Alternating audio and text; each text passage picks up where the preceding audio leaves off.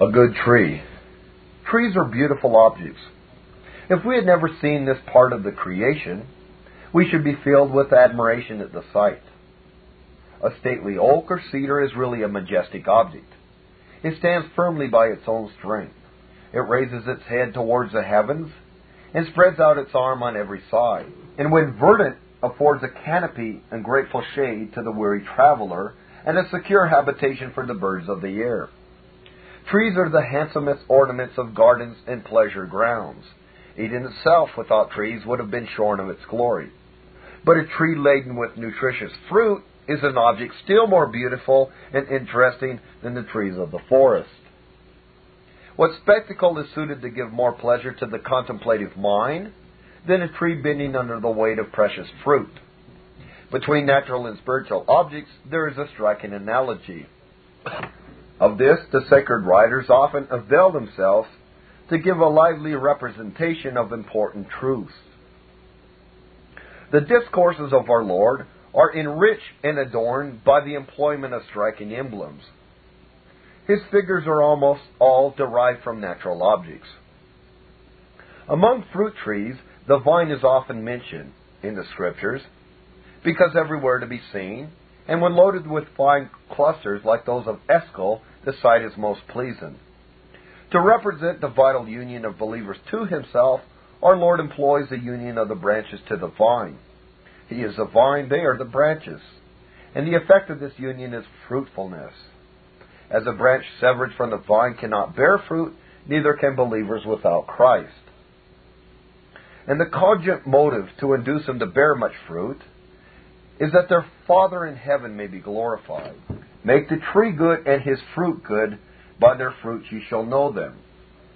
No man by merely looking at a tree can tell whether it will bear fruit or whether the fruit will be good or bad.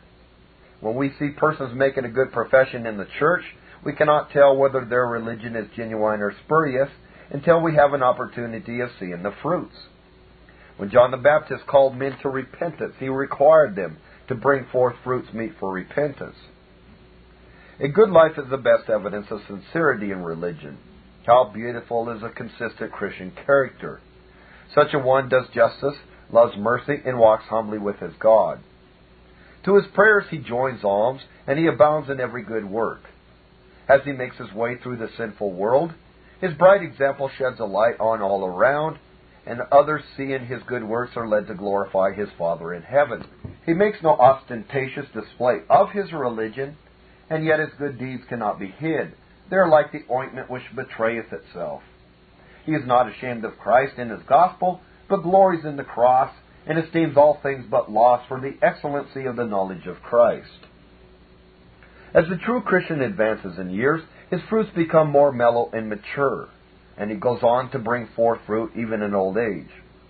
And finally, like a fruit fully ripe, he drops into the grave, but his works follow him, and he is blessed in death, as a voice from heaven declared, "Blessed are the dead who die in the Lord."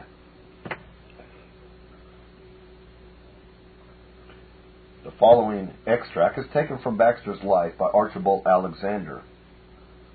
The godly man is one that being formerly in a state of sin and misery, both strange and backward to God and heaven and a holy life, and prone to earthly fleshly pleasures, is now by the powerful work of the Word and Spirit of God converted to unfeigned faith and repentance, broken-hearted for his former sin and misery, flying to Christ as the only hope and physician of his soul, and so is made a new creature, having his heart set upon God and everlasting life, and contemning all the pleasures of the flesh and the things of this world, in comparison of his hopes of glory, hating all no sin, and not willfully living in any, and loving the highest degree of holiness, and willing to use the means that God has appointed to destroy the remnants of sin and bring him nearer to perfection.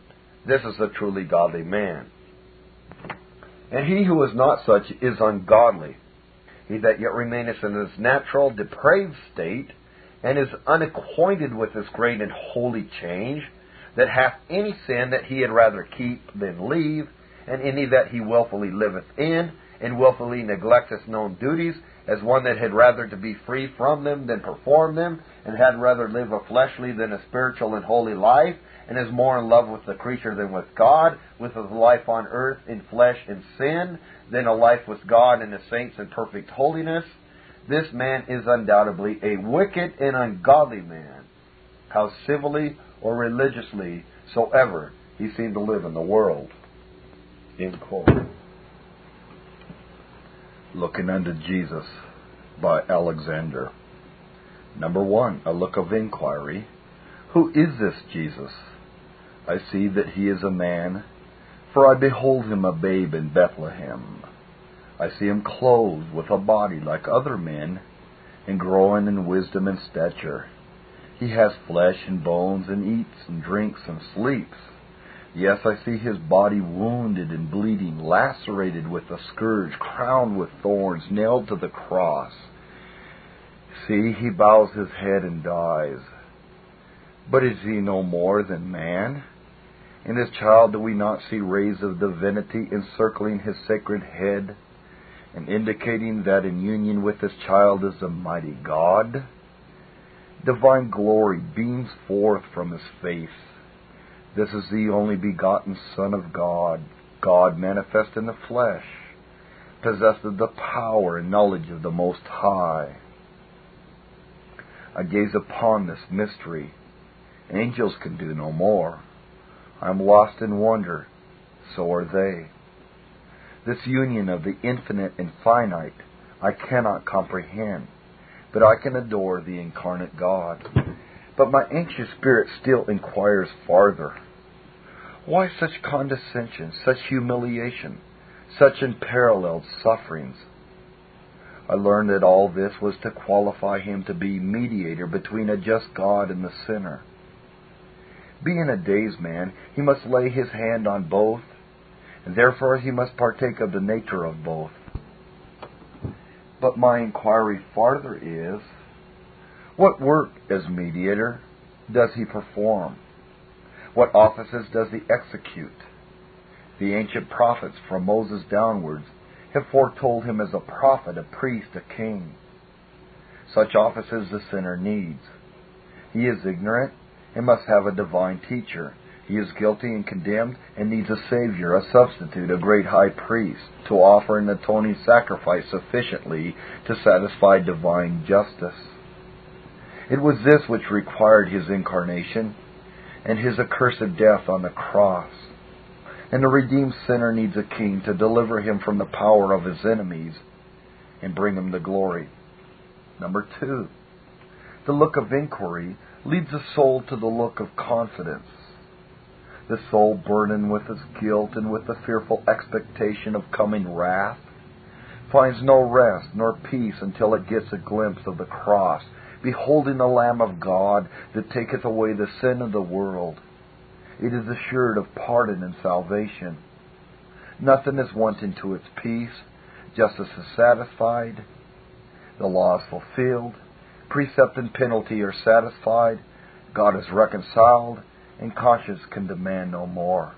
There is peace and joy in believing. Number 3, a look of dependence.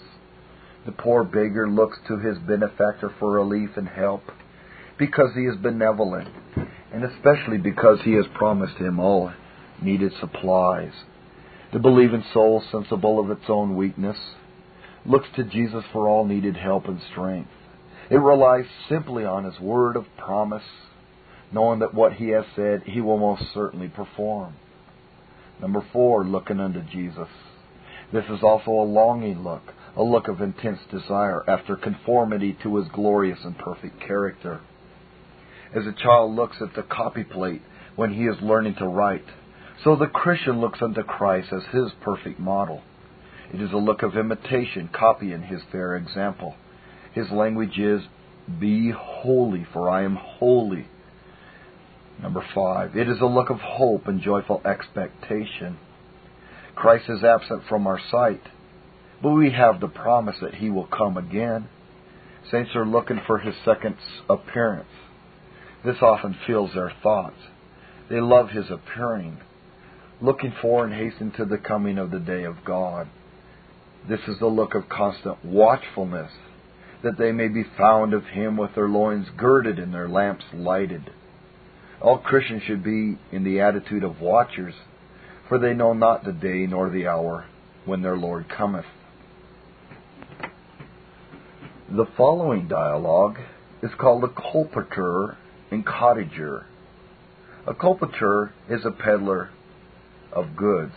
In this case, this person sells books for the American Tract Society. Colporteur: well, friends, I am glad to meet so many of you together, as I have some choice books. Shall I have the pleasure of showing them to you? Cottager: you need not trouble yourself to unpack your books, as we have other use for our money than to buy such things as we can well do without.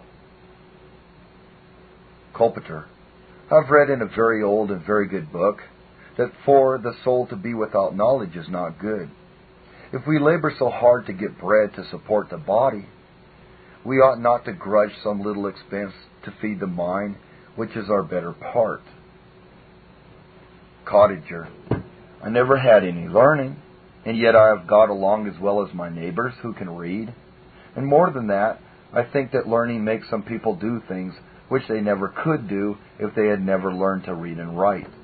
There is Billy Hens, who was reckoned the best scholar in all these parts, and now he is in the state prison for forgery, and his poor wife and children are near starvation. Colporteur: you ought to consider that a good thing may be abused. It would never do to throw away everything which has by some been put to a bad use. It is true, Billy Hens never could have committed the crime for which he is suffering in prison if he had not been able to write, but neither could he have committed the crime if he had been destitute of eyes or hands. Would you say, then, that it would be better if men were without eyes and hands? Cottager: well, I agree that learning is needful for some persons, but I cannot see that it would be of any service to me or my children. We are poor people, and must make our living by hard labor, and we have no time to spend in reading books. If we knew how to read, which no one in the family does, except my wife, and her learning is of no use to her, for the good woman has not the leaf of a book to read ever since the children tore up her testament. Colporteur: I'm glad to find that you have one reader in your house, and I hope that your wife will not be suffered to be without a book to read after this day. Here is a cheap Bible, and here is a New Testament with fine large print. Come, gratify your wife with a present this morning. Cottager: well, I believe I may as well take one, but do both these books contain the same reading? Colporteur: the Bible contains all that is in the New Testament, word for word, and much more which every man ought to know. It contains an account of the creation of the world and of man, and an account of his sin and fall, by which death came into the world in all our woes, and many other interesting histories. Cottager: I think then I will take the Bible, for though I cannot read myself, I have a cousin who often spends Sunday at my house, who is a very good reader. He often brings a book or a newspaper in his pocket, and my boys are fond of listening to him. Colporteur: and do you intend to bring up your boys without schooling? I hope not. If you deprive them of this advantage, I do not know how you will be able to answer for it. Learning is more valuable than all riches, for a man's property often, as we say, makes to itself wings, but whatever knowledge anyone acquires, nobody can deprive him of it. A while ago you said that poor laborers had no time for reading, but they all have one day in the week which ought not to be spent at work or in any amusement, nor in idleness, but in the service of our Creator. For when he had made man, he gave him only 6 days for his work, and set apart the seventh for himself. You know the commandments, I presume, which God gave for the regulation of our conduct. Cottager: I told you that I had no learning. I know what is right and what wrong. I see that we ought not to murder, rob, or steal, nor do anything to hurt our fellow creature, but I never saw there was any harm in working on Sunday. Yet as people say this is wrong, we commonly spend a day in hunting or fishing or in visiting our neighbors. Colporteur: if our Creator has set apart one day of the week for his own worship and service, we ought certainly to obey his commandments. Cottager: but I should like to know how any man can be sure that he ever made such a law. Dr. Hilder says we may do what we please on Sunday, and the better the day, the better the deed. And as for our religion, he says it is all priestcraft or kingcraft, brought in to keep ignorant people in subjection and to draw money out of their pockets. Colporteur: I am truly sorry that you have among you men who utter such irreligious sentiments and unsettle the minds of ignorant people. But this shows how necessary it is that every man should be able to read the Bible, that he may learn from the book of God what he requires of man. You cannot deny that the Almighty ought to be obeyed, and if he is forbidding working and sporting on the Sabbath, these things ought not to be done. Our own conscience tells us that whatever God commands should be obeyed, and nothing is more reasonable than that a certain portion of our time should be devoted to reading the Word of God and to His worship, both in public and private. What if we received our very being from God with all our faculties, together with food and raiment, and light and air, and other innumerable blessings, and shall we be so ungrateful as to refuse to acknowledge the goodness of God in these things? Shall we refuse to spend 1/7 part of our time in His service, and in praising and worshiping His holy name? Besides, we are all sinners. We cannot deny it. We have done many things which we ought not to have done, and have left undone many things which we ought to have done. Now, it is all important that we understand in what way we may hope for the pardon of our sins. Permit me, friend, to ask you on what ground you look for forgiveness. Cottager: Why, sir, you seem to take me for a very bad man. I believe that I can appeal to all who know me, that I am not worse than most of my neighbors. I defy my worst enemy to charge me with any dishonesty. I shall fare as well as others, and that's enough. Colporteur: Pardon me, friend, that is not enough.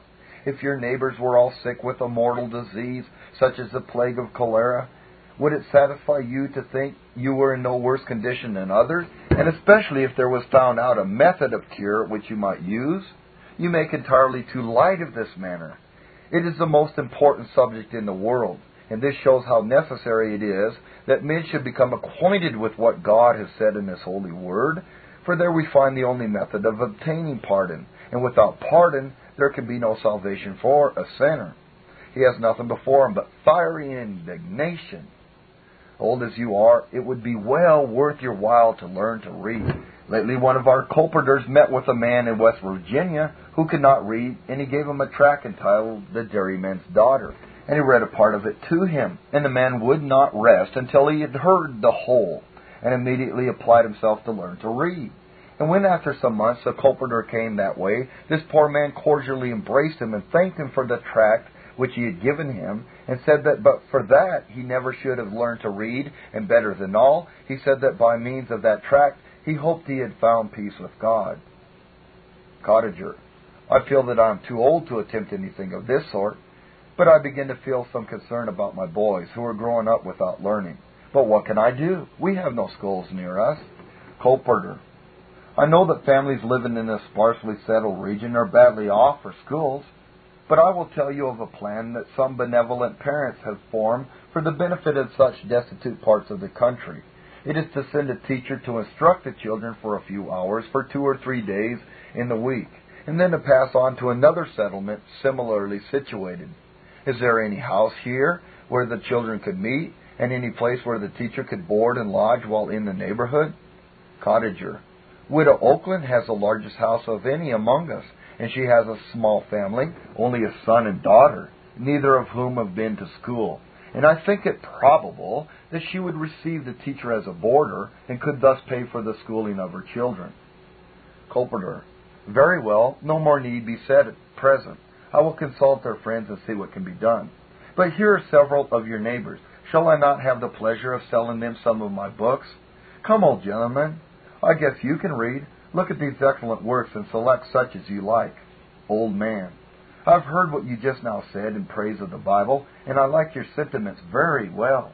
I've never been without that blessed book in my house since I was a housekeeper, and I don't care if I never have another book, for I think if we pay attention to that, it will guide us in the right way, and if we do not listen to the Word of God, we shall not be likely to attend to the words of man. Colporteur: I agree with you that the Bible does contain all that is necessary for faith and practice, and if we diligently follow its directions, we shall be guided in the way in which we ought to go. But I think you a little misapprehend our object in circulating the writings of good men. It is not to teach anything different from what we read in the Bible. It is to explain and to enforce the truth there inculcated. To the Bible we always appeal for the truth of everything taught in our books, to the law and to the testimony. If they speak not according to these, it is because there is no light in them. For want of such helps, many persons never come to a clear understanding of what the Bible teaches. Even ministers who make the Bible their constant study need commentaries which explain the sacred text, and much more do common people need some helps of this kind. And they need line upon line to stir them up to the diligent performance of their known duties.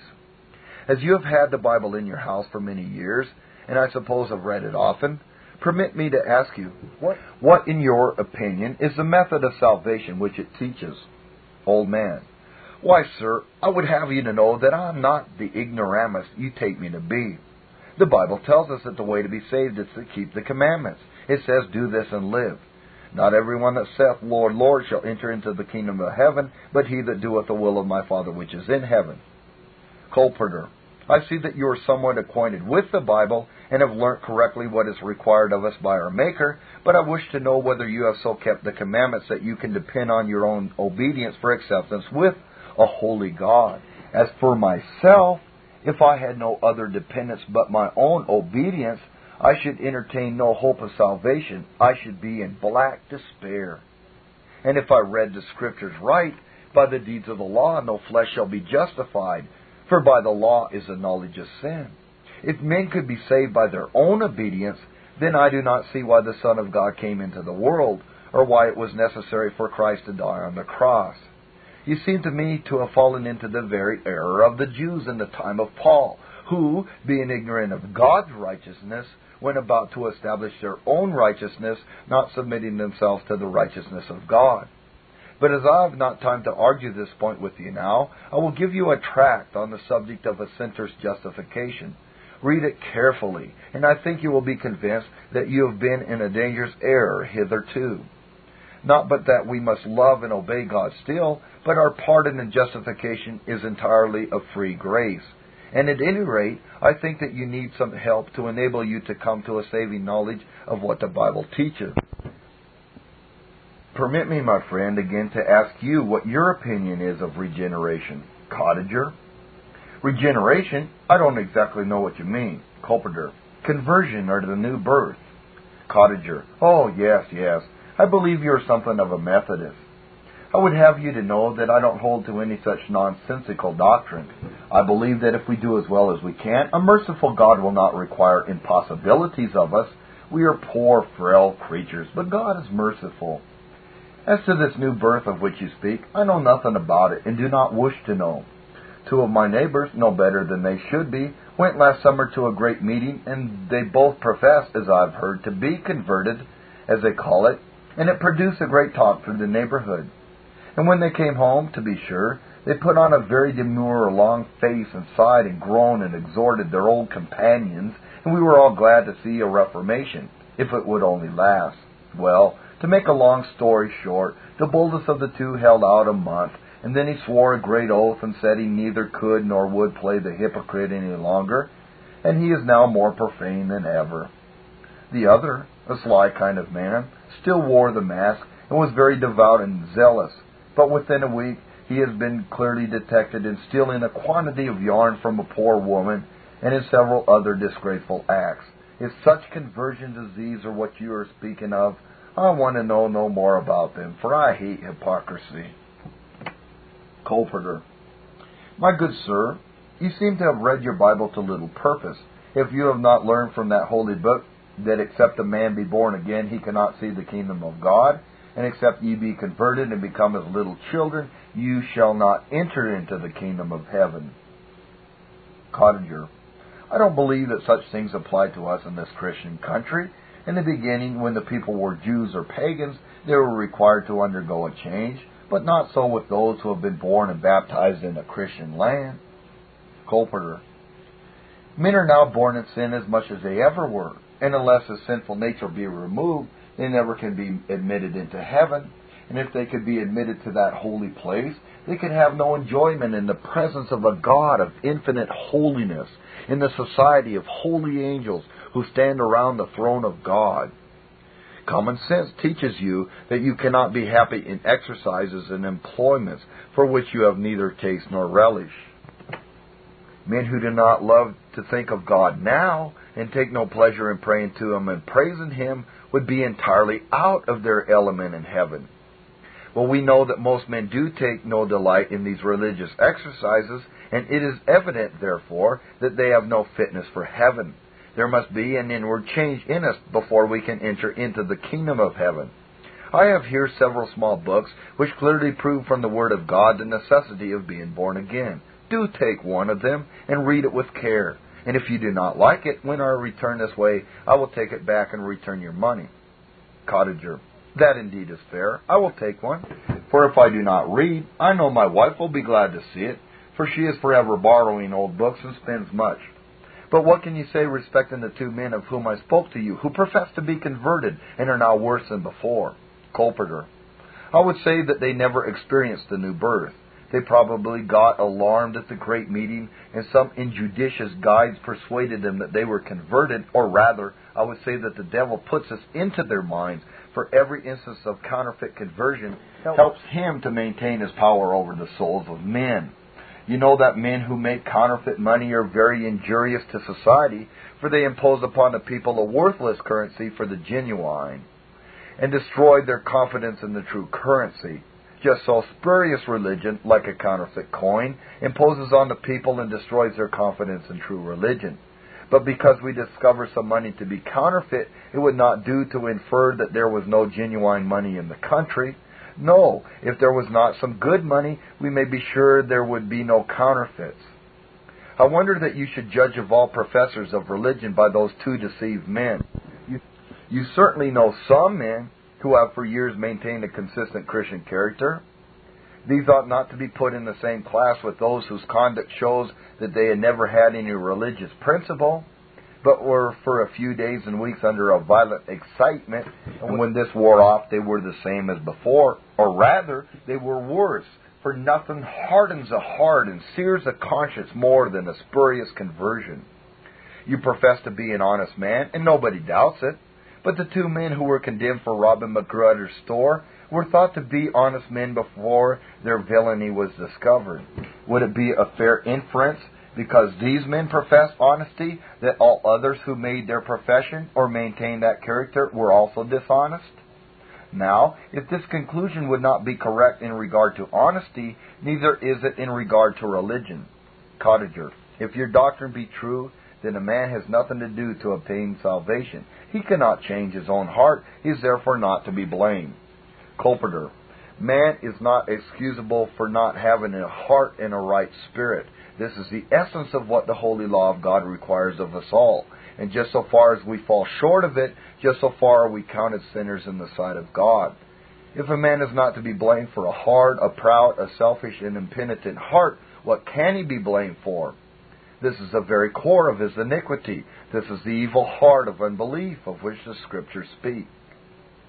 Why cannot a sinner change his own heart? Only because it is so entirely wicked, so entirely destitute of all love to God and holiness. And can this be any excuse? Why, it is the main thing for which he is now condemned, and for which he will be publicly condemned at the judgment, unless God give him forgiveness and repentance unto life. I do therefore beseech you all, my dear friends, to lay aside excuses and seriously engage in seeking God while He may be found, and calling upon Him while He is near. Narrator. The colporteur was now about to return his books into his pack and proceed on his journey, when a collier, who had stood listening to the conversation, came forward and said, "Friend, I hope you will not go yet a while. I wish to hear more about these matters. You have touched upon a subject which has been on my mind for months. I have been a very thoughtless, and if I must tell the whole truth, a very wicked man. I never had any education and fell into bad company, and soon was equal to the worst of them in sin and folly.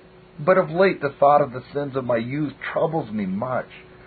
I am often so troubled when I lie down at night that I cannot sleep. and often I ask myself the question, what will become of me when I die? A few nights ago, while I was tending my coal pit, I looked up and beheld the moon and stars shining very bright, and the thought came into my mind, above all these and beyond the sky, there is a brighter world than this. That is the place they call heaven. But how can such a sinful creature as I am ever get to heaven? Well, I thought I must try hereafter to please God and quit sinning. I determined that I would begin to amend my ways and lead a new life. But after a while, the thought came into my mind that I was going to judgment. And if I could live without sinning all the rest of my life, how should I be able to answer for the 10,000 sins already committed? These would sink me to hell. I thought there could be no mercy for me. Ever since, all has looked dark before me, and I would have given the world for someone to tell me what I should do. And when I heard you talk to my neighbors, I thought you were the man I wanted to see. And now, my dear friend, do tell me if there is any salvation for such a sinner as I am. Colporteur, I feel thankful that Providence has brought me this way, if for no other reason that I might give some counsel to one who seems to be groping in darkness and yet anxiously desires to know the way of life. And I do not think, friend, that I can answer your question better than by telling you a bit of my own experience. I was once as wicked as ever you were, and worse, because I ran counter to the instruction of a pious mother who often took me into private place when a child and kneeled down and prayed for me. I followed the sea, and there I had all sorts of bad examples, which I too readily imitated. But when I was leaving home on a long voyage, my mother, when she put up my clothes, slipped a small volume into the bottom of my trunk. When I opened the book, I found that it was on religion, and I shut it up and laid it by, resolving never to read a page in it. But our vessel was wrecked, and by I returned to the book, and before I had proceeded half through it, I became deeply interested. I found that it described my case exactly, and showed it to be very bad, and convinced me that I was a wretched sinner against God, and was now lying under His wrath and curse. I could think of nothing else. My comrades saw that I was growing serious, and tried their best to laugh me out of my religious whims, as they called them. They swore they would take the book and burn it if I did not give over reading it. But their opposition had no effect to remove my concern. I felt myself to be a lost and perishing sinner, and I cared nothing for the ridicule of them or of the whole world. I was like a man sinking in deep water who needed someone to throw him a rope. As I proceeded in reading, I found that the author not only pointed out the mortal disease which had seized upon me, but also described an all-sufficient remedy. He showed me that no righteousness of mine could be of any avail, that God, viewing the wretched condition of the world, had so loved it as to give His well-beloved Son to be our Redeemer, to die in our place, to make an atonement for our sins, and to bring us into everlasting righteousness. The glorious gospel the author opened up.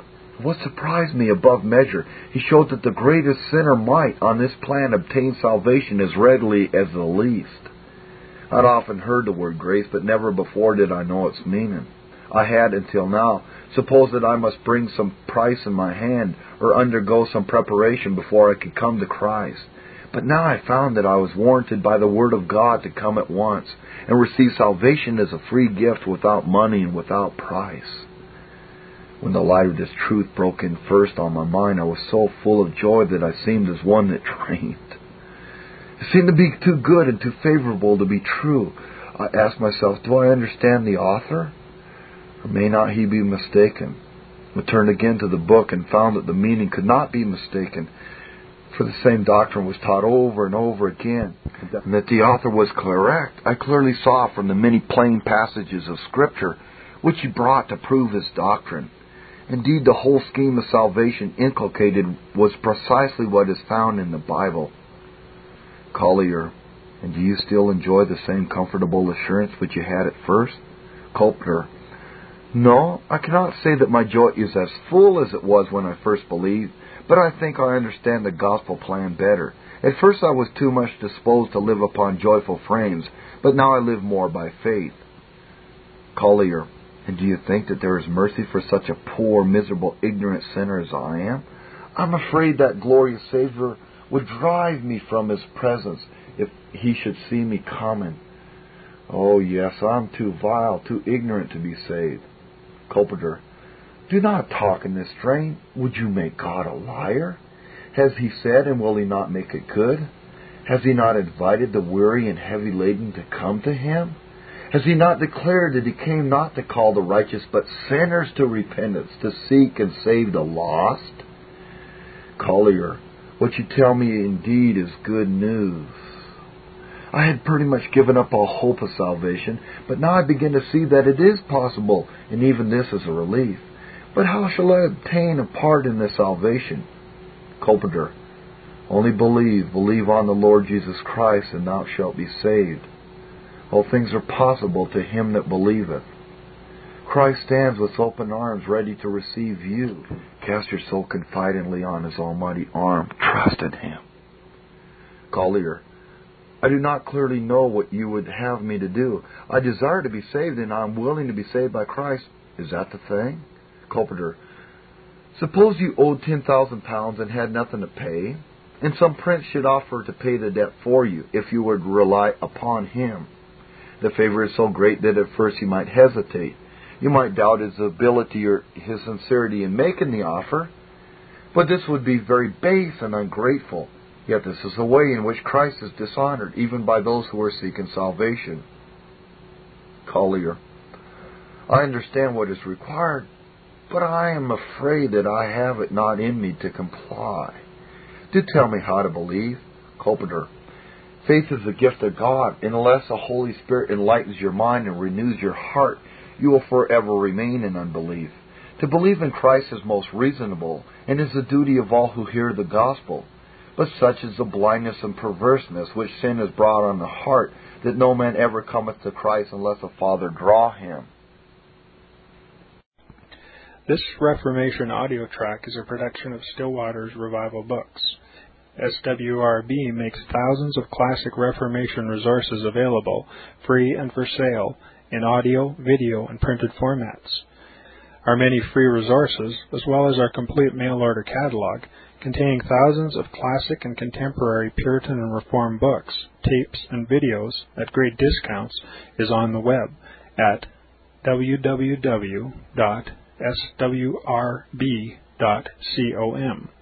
We can also be reached by email at swrb@swrb.com, by phone at 780-450-3730, by fax at 780-468-1096, or by mail at 4710-37A Avenue, Edmonton, that's Edmonton, Alberta, abbreviated capital A, capital B, Canada, T6L3T5. You may also request a free printed catalog. And remember that John Calvin, in defending the Reformation's regulative principle of worship, or what is sometimes called the scriptural law of worship, commenting on the words of God, which I commanded them not, neither came into my heart, from his commentary on Jeremiah 7:31, writes, God here cuts off from men every occasion for making evasions, since he condemns by this one phrase, I have not commanded them, whatever the Jews devised. There is then no other argument needed to condemn superstitions than that they are not commanded by God. For when men allow themselves to worship God according to their own fancies, and attend not to his commands, they pervert true religion. And if this principle was adopted by the papists, all those fictitious modes of worship in which they absurdly exercise themselves would fall to the ground. It is indeed a horrible thing for the papists to seek to discharge their duties towards God by performing their own superstitions. There is an immense number of them, as it is well known, and as it manifestly appears. Were they to admit this principle, that we cannot rightly worship God except by obeying his word, they would be delivered from their deep abyss of error. The prophet's words, then, are very important, when he says that God had commanded no such thing, and that it never came to his mind, as though he had said that men assume too much wisdom when they devise what he never required, nay, what he never knew.